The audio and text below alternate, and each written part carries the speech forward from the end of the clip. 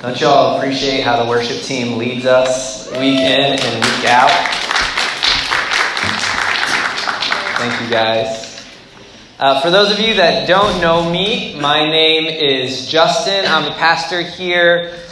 We have a really light setup today, so for the verses, you'll just have to either read along on your phone. If you are one of the rare breed that bought a physical Bible with you, then start opening to James now. It may take you a couple moments to get there.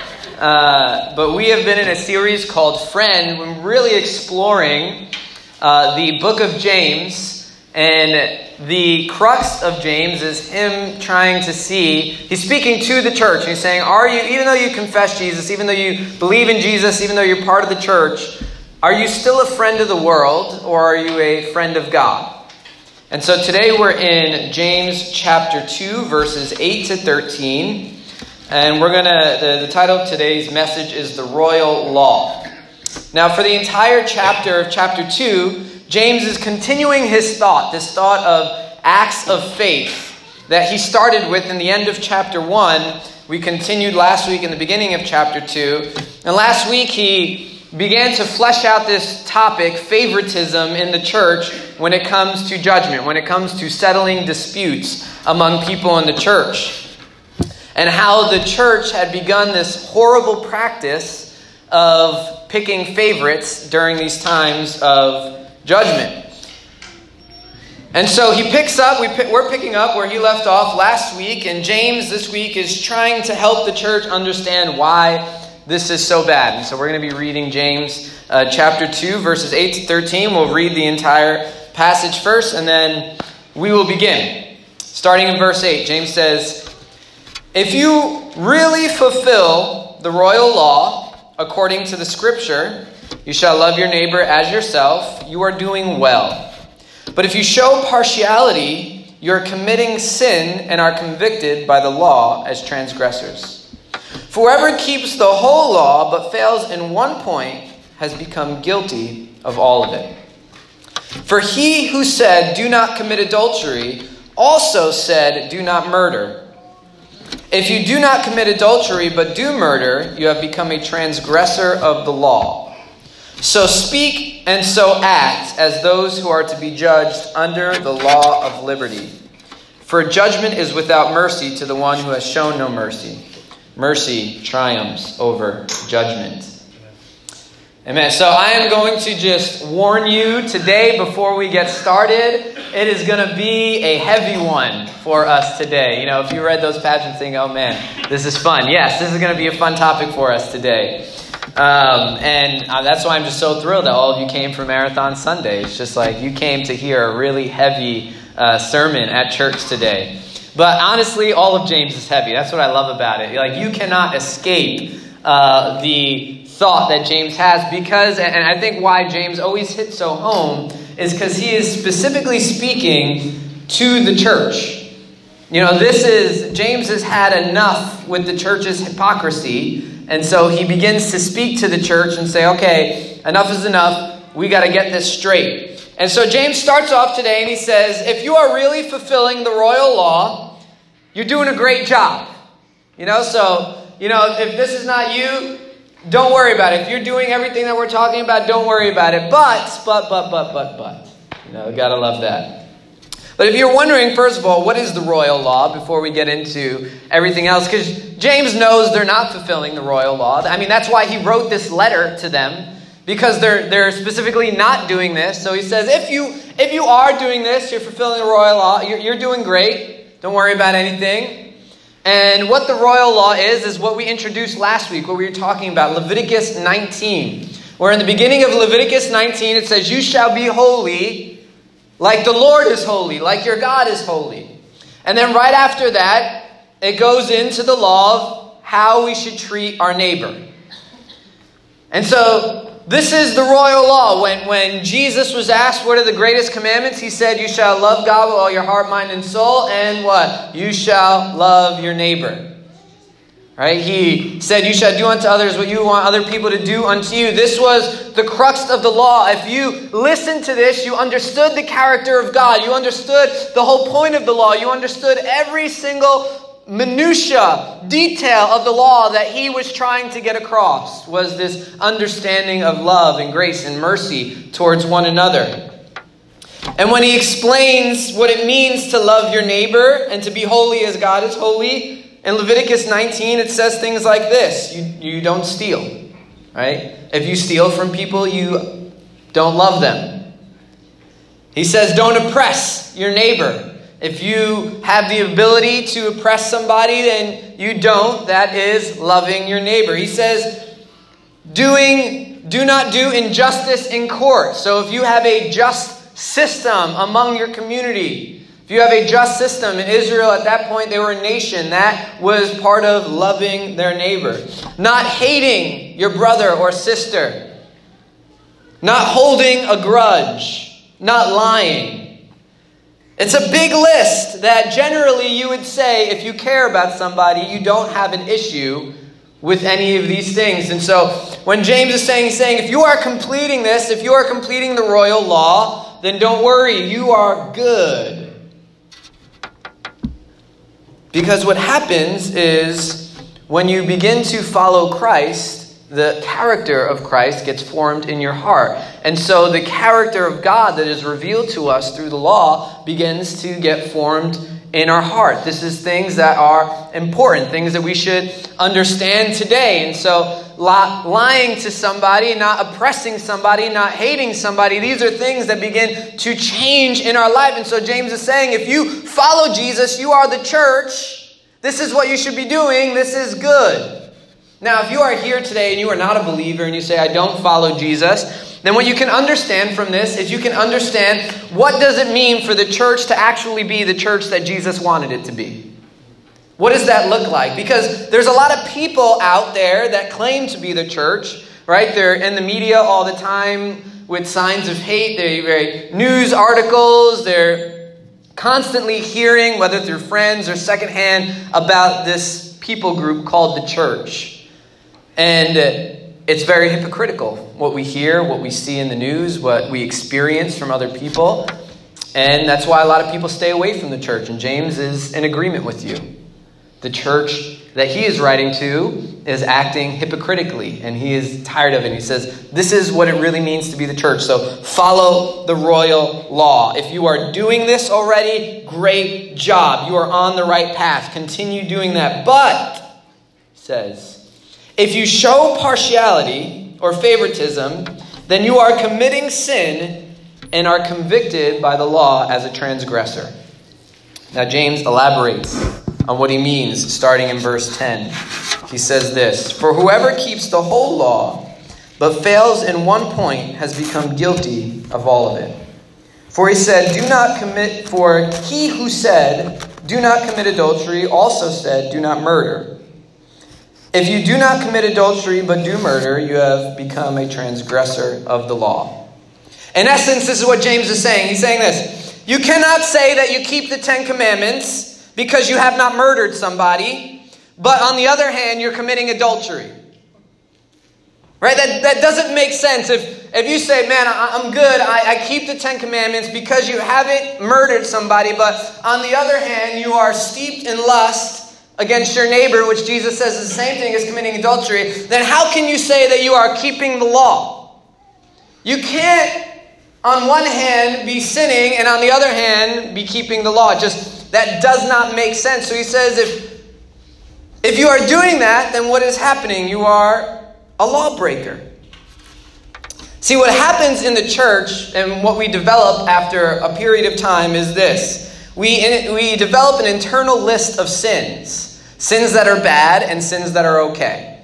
And if you've been, following Christ for more than a week, you've already begun to develop this list of sins that these things, if I commit, this is okay. And if these things, if I commit these sins, these are not okay. And what's really funny about Christians is our lists are all different. Our preferences are all different. Why? Because we have a lot more grace for ourselves than we do for other people. And it's okay if I'm struggling with this, because you know what? You just don't know my battle. You don't know where I've come from, so you don't understand, and this is okay. But if you do that, oh man, what kind of kind of human being are you? Like, how awful do you have to be to stoop to that level, right? This kind of this ungraceful judgment that Christians are known for. This is how this happens because we have our internal lists of what is good and what is bad. These are the okay sins. This is what I'm fine with committing, and these are the really bad ones. And James has a news flash for everybody. If you commit a sin, you're sinning. There are no okay sins and bad sins. They're all sins. Thank you, James. I appreciate that.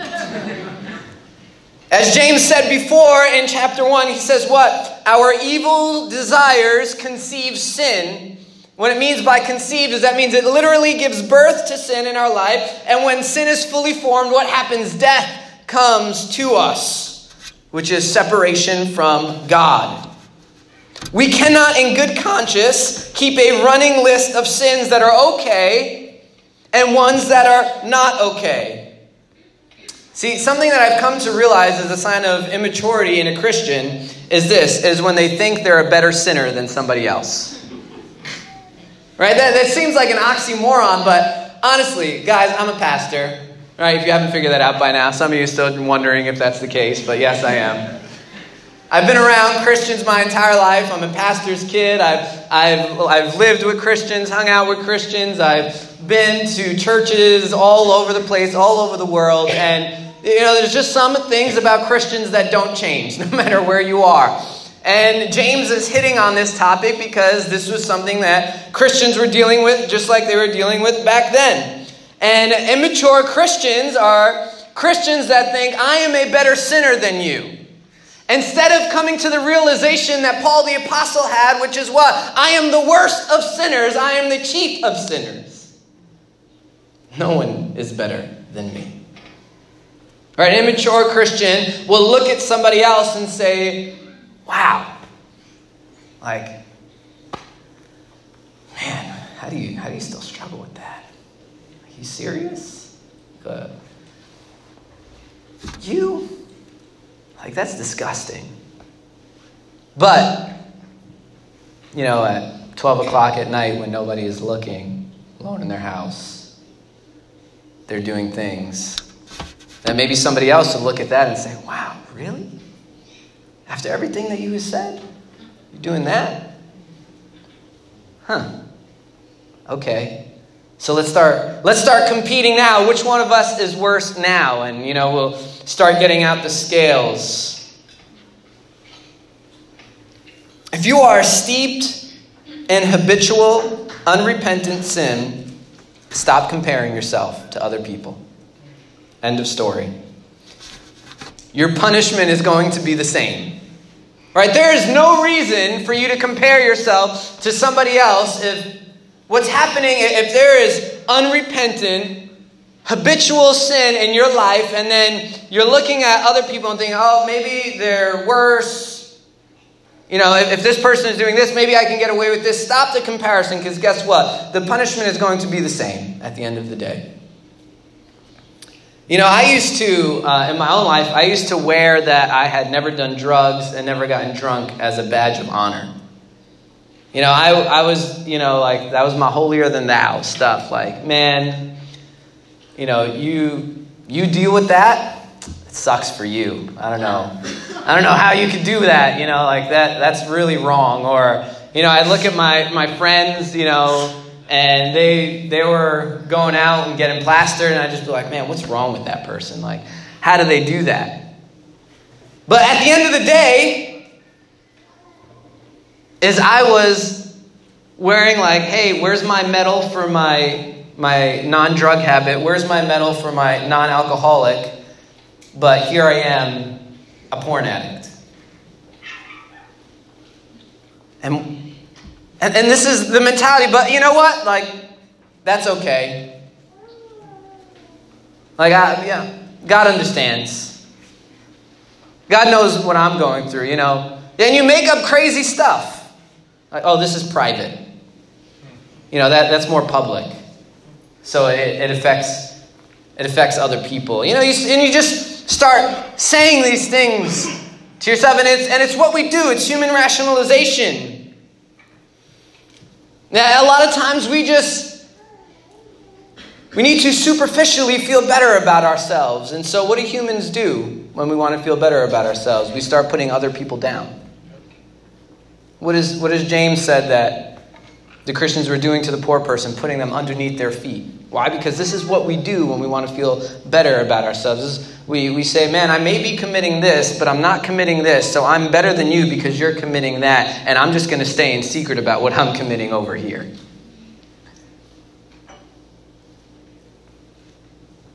What the church was doing was they were saying, yes, we love our neighbor, right? They were saying these words, we love our neighbor, but we are treating the poor unjustly. Right? And James is saying, how can you love your neighbor? How can you fulfill the royal law? How can you say this, yet still treat the poor in the way that you are treating them? James says, no. Whoever keeps the whole law but fails in one point has become guilty of it all. You cannot say, well, I'm not a liar, so I'm doing well here. I don't lie to other people, but I mistreat the poor, but I know how to love my neighbor because I know how not to lie to them. On the flip side, if you are very loving to the poor, yet all you do is hold grudges towards other people and have hatred in your heart towards maybe family members or co-workers, then you are still doing the same thing. Right? Sometimes we have our justice warriors today that wear their social justice on their sleeve, and they think, man, I am doing the work of the Lord. I am out here and I am standing up for against injustice. I'm standing up for the poor, yet every single day on Facebook they're cursing out every single person that doesn't agree with them.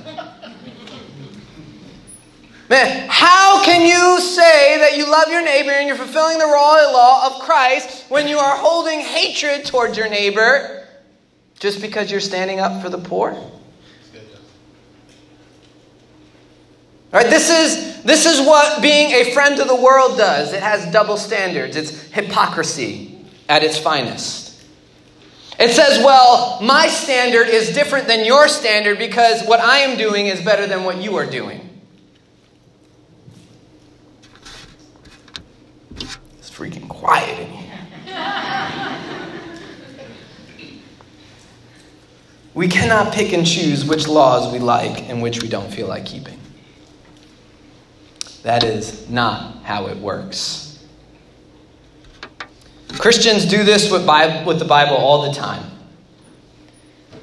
Man, we pick which verses are convenient for our lifestyle, and we spit out the rest.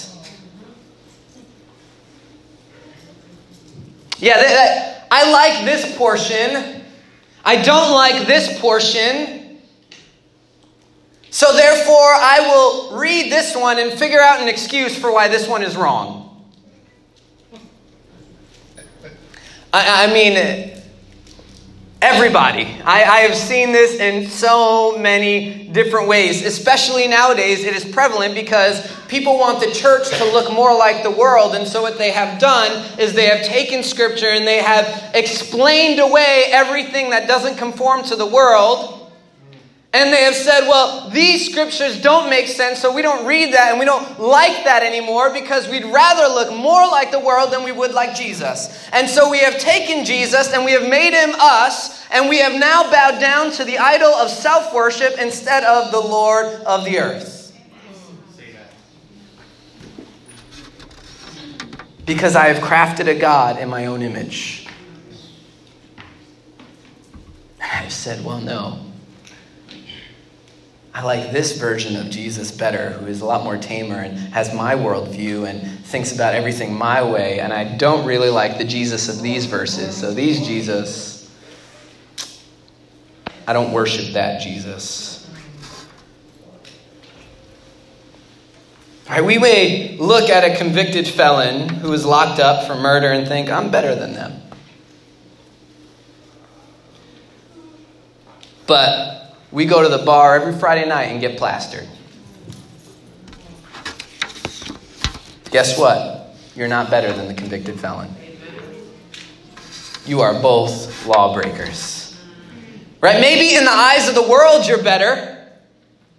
Because the world has said, well, this is better to do than that. But what does Scripture say? That both are wrong. Don't do either. James says in verse 12, he says, so speak and so act as those who are to be judged under the law of liberty. What I love here is James does not coddle the church. I love it. Because I think at this point is where people begin to preach and talk about how great the grace of God is. And it is great.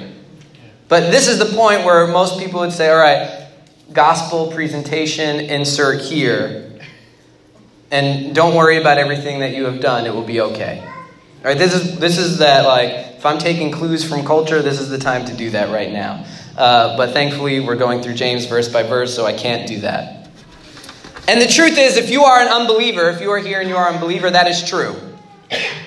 That if this is the life that you have found yourself in, anything that we have named, then God is ready to forgive and forget. But James is not talking to unbelievers. He is talking to professing Christians who know the law of liberty or the gospel. And he's talking to professing Christians who will be judged by it. And so because he is talking to professing Christians who know the law of liberty, know who Christ is, and know that they will be judged by it, he is holding them accountable to it, and he doesn't want it to let them slip by. Not because James is a jerk, but because James loves them. Yeah. What do we see? He greets them, my beloved brothers and sisters, last week. I love you, and I don't want you to go on believing a lie, because you are going to be judged by the truth.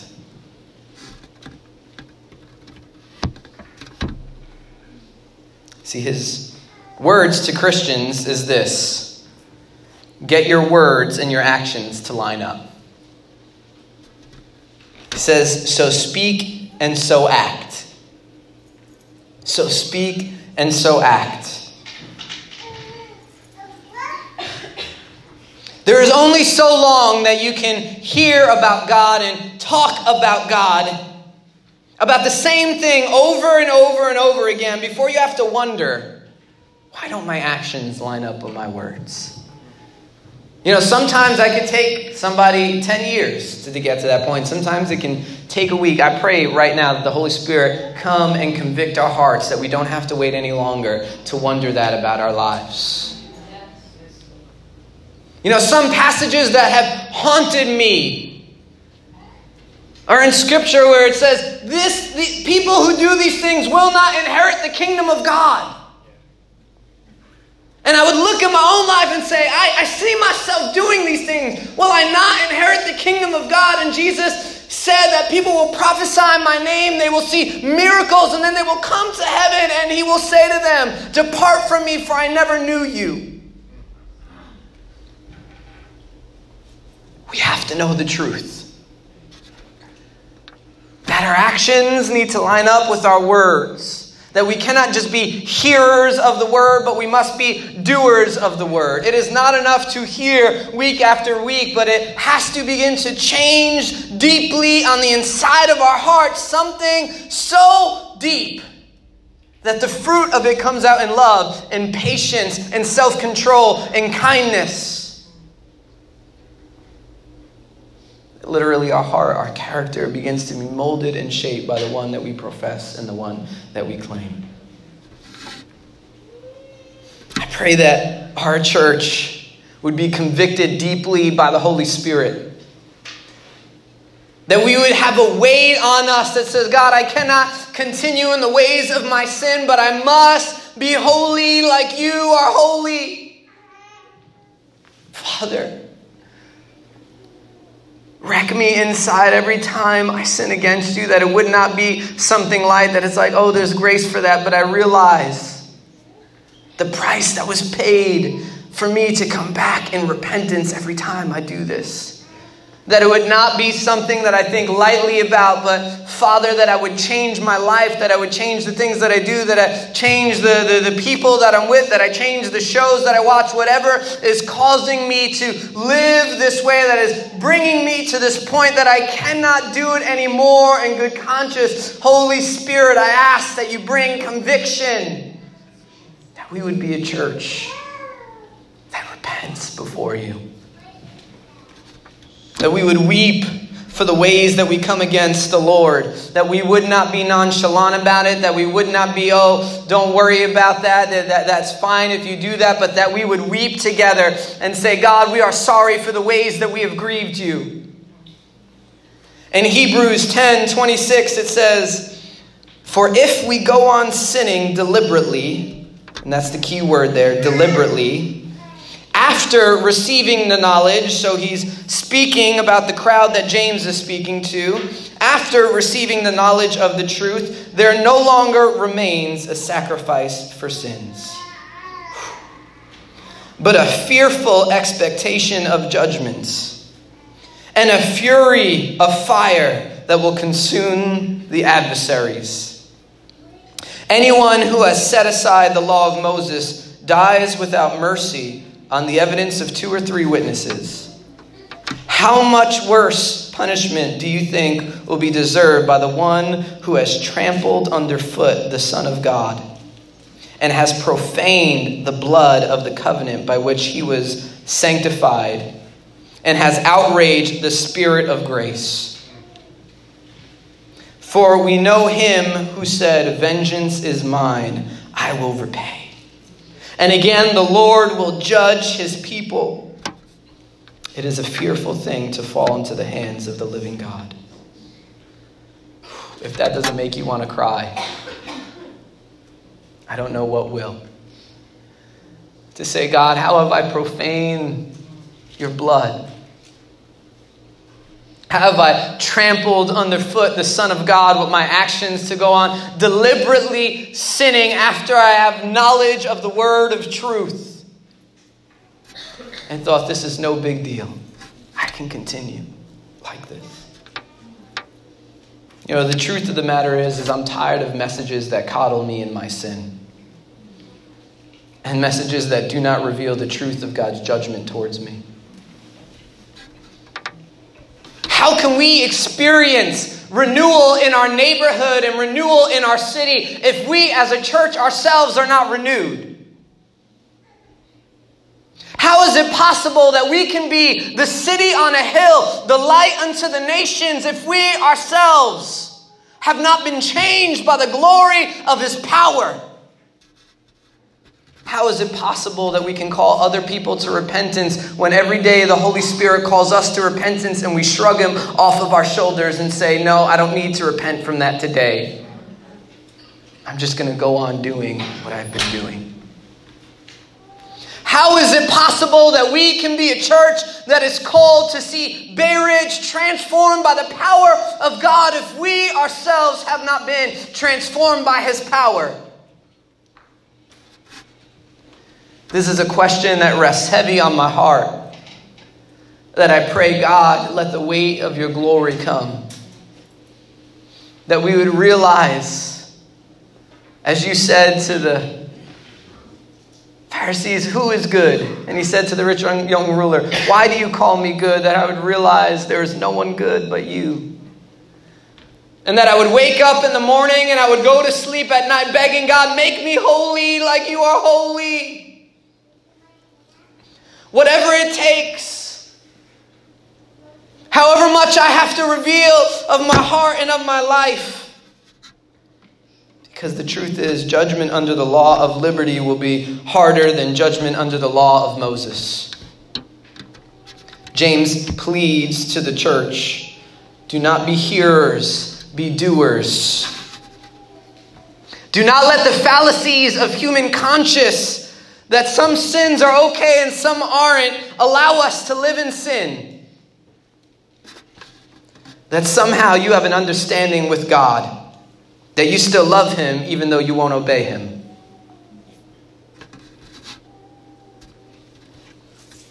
Lord, that we wouldn't lie to ourselves. I pray right now, Father, that every area that we have lied to ourselves, that we still love you, but have decided not to obey you, Lord, that veil would be ripped away, Father, and that we would see clearly by your Spirit. Lord, every way that we have tried to patch up our own sins and our own wounds and put surgery and Band-Aids on ourselves, I pray that we would rip those things away now by the power of your Spirit, that we would see, Lord, the woundedness of our soul and go to the only healer that can heal. James pushes us. The writer of Hebrews pushes us. Paul pushes the church. Persevere. Have endurance. The righteous person is the one who falls but gets up 7 times. Do not give up. Because that is what it usually is. That is where the lies come in. That is where the veil of seeing in darkness has happened, is we have given up the fight, church. But declare to yourself, as long as I have breath, I will fight for the holiness of God in my life. Hebrews 10:39, just a little bit after that, he says, but we are not of those who shrink back and are destroyed, but of those who have faith and persevere their souls.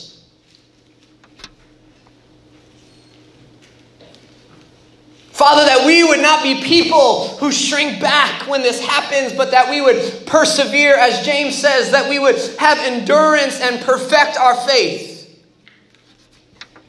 See, the main thing that I have seen in my own life that has caused me to shrink back in these times, when the conviction of God comes on me, when I realize, God, I am not even close to even desiring to be holy like you are holy, and I walk away, I say, you know what, forget it, this is too hard. The thing that I have seen that is at the root of that in my life, and at the root of so many Christians who walk away, is pride. Pride says, I already have it all together. I'm good. God says, there's only one who is good. Pride says, I know what's right. I've done research, Justin. I've Googled this. I spent countless minutes looking at articles online. And I know what the interpretation of this verse says so that I can continue doing this. Ha ha, I got you.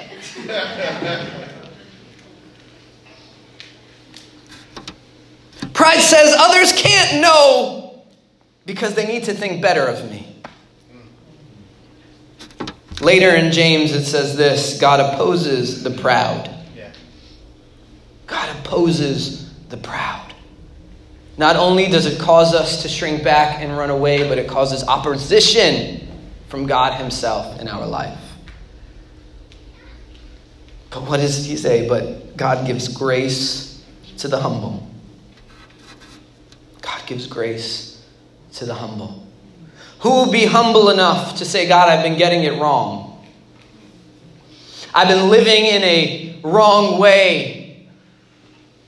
I've been reading this wrong. I've been doing this wrong. I've been praying wrong. I've been thinking wrong. I've been hanging out with the wrong people. I've been doing the wrong things. Who will stand before God and humble themselves and bow down and say, God, I've been worshiping an idol of self, and I haven't been worshiping the King of Kings and the Lord of Lords. James ends this section. He says, mercy triumphs over judgment. Praise God. Mercy triumphs over judgment. Do you know what mercy is? Mercy is when you deserve to get something, but you don't. Mercy is, I deserve punishment. I deserve judgment. I deserve these fires that Hebrews talks about. I deserve all of that and more. But mercy is, you will not get that. Mercy is, I see the perfect sacrifice of my son, and I don't see you. So if we can plead with God today, have mercy on my soul. David, after he committed adultery with Bathsheba, wrote Psalm 51, and this is one of my favorite lines in my favorite Psalms in the entire Bible. But one thing that has always struck me after David did this sin is he writes the psalm and he prays this prayer, take not your Holy Spirit from me. Some of us need to plead with God because our hearts have gotten so hard that his Holy Spirit has been long gone and we have not seen or realized that it is gone. And so we need to get on our knees and plead with God. Take not your Holy Spirit from me. I have trampled on the Son of Man. I have profaned the blood. Take not your Holy Spirit from me. Have mercy on my soul. We must pray for mercy. Father, that I don't get what I deserve, that I can see my state for what I really am. But I can come to you right now and plead my case and plead mercy. God, mercy. Because we know that God is a God of mercy. And that mercy triumphs over judgment. And God would every day rather have mercy on us than judge us. But will we be in a posture where he must oppose us? Or will we be in a posture where he gives grace to us? Don't let your pride be the reason you walk away. The reason you stop fighting. Because the truth of the matter is all of the thoughts, all of the feelings that we have right now that are saying, man, I want to give up, or I don't want to do this anymore. The root of that is pride. If you would just confess your sins, you would be healed. But you don't because you're proud. If you would just see what Scripture is saying here, you would realize there needs to be a change in life. But you won't see it because you're proud.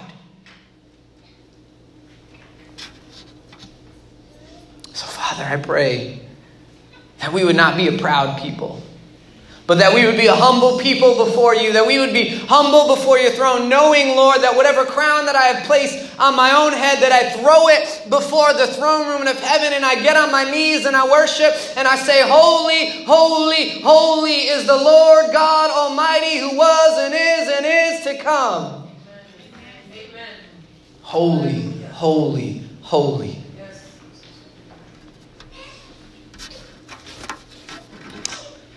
Stand and pray.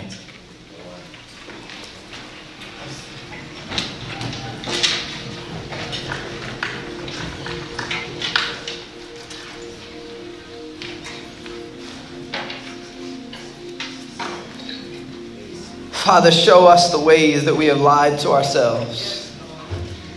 We have convinced ourselves that the ways I live with my sin is okay.